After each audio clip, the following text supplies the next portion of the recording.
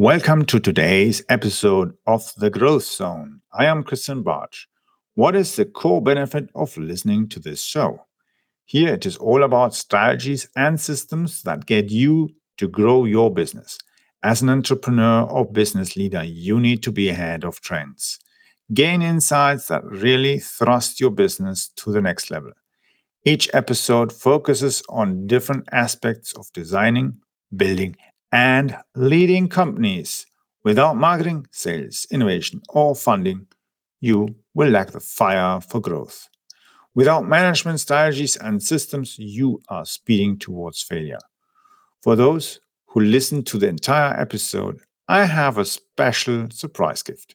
I'm also working on some great guests that are industry leaders in management, innovation, and marketing. Let's get started on today's episode. Hello and welcome. Today's topic is all about redesigning a business. Let's say you already have a new business or you have a business for many, many years and now have noticed the market, the economy, the business, your niche is not ideal. You need to refocus your business. And that leads as well to not only just deciding on what you want to focus in the future, but as well redesigning your entire business. Not only just something like branding and logos and marketing material and that, but it's also about what do I want to focus? Where do I want to stand out? How do I differentiate myself from other competitors in the new market I am going to follow? And it does even apply if you have a business that has maybe 5 different services, topics, products, whatever, and you've decided we don't need all of these. We just focus on one of our products because that's really selling great. People want it, and it's exactly what we as well want to focus on. Then you have to redesign everything. But first, redesign it mentally because you have to first wrap around your brain about you quitting all the other stuff. You've worked hard, maybe even to build the products, the design, the marketing material, create maybe your search engine optimization strategy, your marketing, you spend dollars, euros, pounds, whatever, on getting all those potential clients. And then you notice all the leads, all the effort, all the different activities you've done, every sales conversation, it's actually going to be obsolete for the future. Not quite. But there are different things you can do at a later stage to convert all your leads and your clients to the new product, a new strategy. You can do that. But that's a topic at a later time. Now, let's focus on the first thing of thinking. Where do we want to go? What do we want to focus on? Now, let's take an example. Let's say you have a company and you sell, let's say, accessories for cars. Yeah. So you've got different products, you've got maybe accessories for different brands, and you suddenly decide, wait a minute, these brands, well, they might not be actually selling that well. And maybe the people are not going to buy in the future so many of these parts because these brands are lagging compared to competition. So it means as well, of course, you need to lead and look at what your business is currently doing. Now, let's say you have actually focused and realized, I want to do only for this one brand. Yeah. The same thing could be applying if you've got, let's say, 5 totally different company products and have focus on B2B business. Yeah. Then you have different kind of products and you notice, well, one product is actually, it's so easy to sell and it generates high revenue. Profits are good, margins are great, and yeah, it's selling. And everyone else, you're just pushing and pushing, spending dollars, spending time, sweating over it, and then nothing comes by. So you have to focus on the things that really matter. And it might even be to an extent that you notice, well, all our products that we've got, we have to drop. And that can hurt. That must be a whack towards your brain of thinking and saying, wait a minute, all the energy, all the time, all the money for nothing. Oh.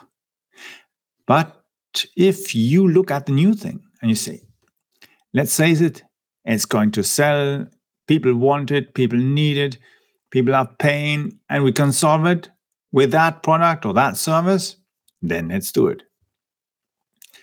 Then, of course, it means you have to, let's say, blueprint or script out or scribble on a piece of paper what your product actually does for other people. And then as soon as you have more or less, let's say, a blueprint of your product, you have to create a blueprint of your business. Because, of course, businesses change. And let's say you are maybe selling the product in a totally different way, or the services in a totally different way. That means you have to adopt a totally different marketing, sales, promotion, customer service, manufacturing, delivery, programming, any kind of strategy and operations. And that has to change. At the same time, maybe that really profitable product might require you to keep to certain laws, regulations, other things. Maybe you need to upgrade your own personal skills, learn new stuff, get certifications for yourself, for your company, for your employees. It doesn't matter. Key thing is having a proper plan on what to do. Create your own checklist. What do I need? What have we got to get done? Who is going to get it done? Yeah. And who, by when, and what might be necessary. And it comes even not only just to time, who we have to contact, what's it going to cost, what do we need first before we can do the other thing, and so on and so on. Now, redesigning a business means in as well, of course, logos, marketing, branding, maybe a new domain. Search engine optimization has to maybe even start or starts from scratch. You might be able to use certain things. Your Google Ads might have to change, or you go and start doing Facebook, Twitter, X, advertising, whatever. You have to readapt your entire strategy. But no, just jump into it and do it. Write down what you have to do. Create a strategy. Yeah. And even if you simply create like a storyboard or a mind map and take a blank sheet of paper, a pen, or best even colored pens of different colors, that's what I like. It gives you additional ability to actually mark and highlight things and even differentiate. And your brain will see the colors. You can even draw little images to each element so that you can even remember and make more sense to it. Brains work in awkward ways that we always think, oh, you have to be left brain or right brain or after this and that and so on. What's the strategic or blue type and red type, green type? It doesn't matter. You have to figure out many, many things, not just about your sales, your marketing, copy, and so on.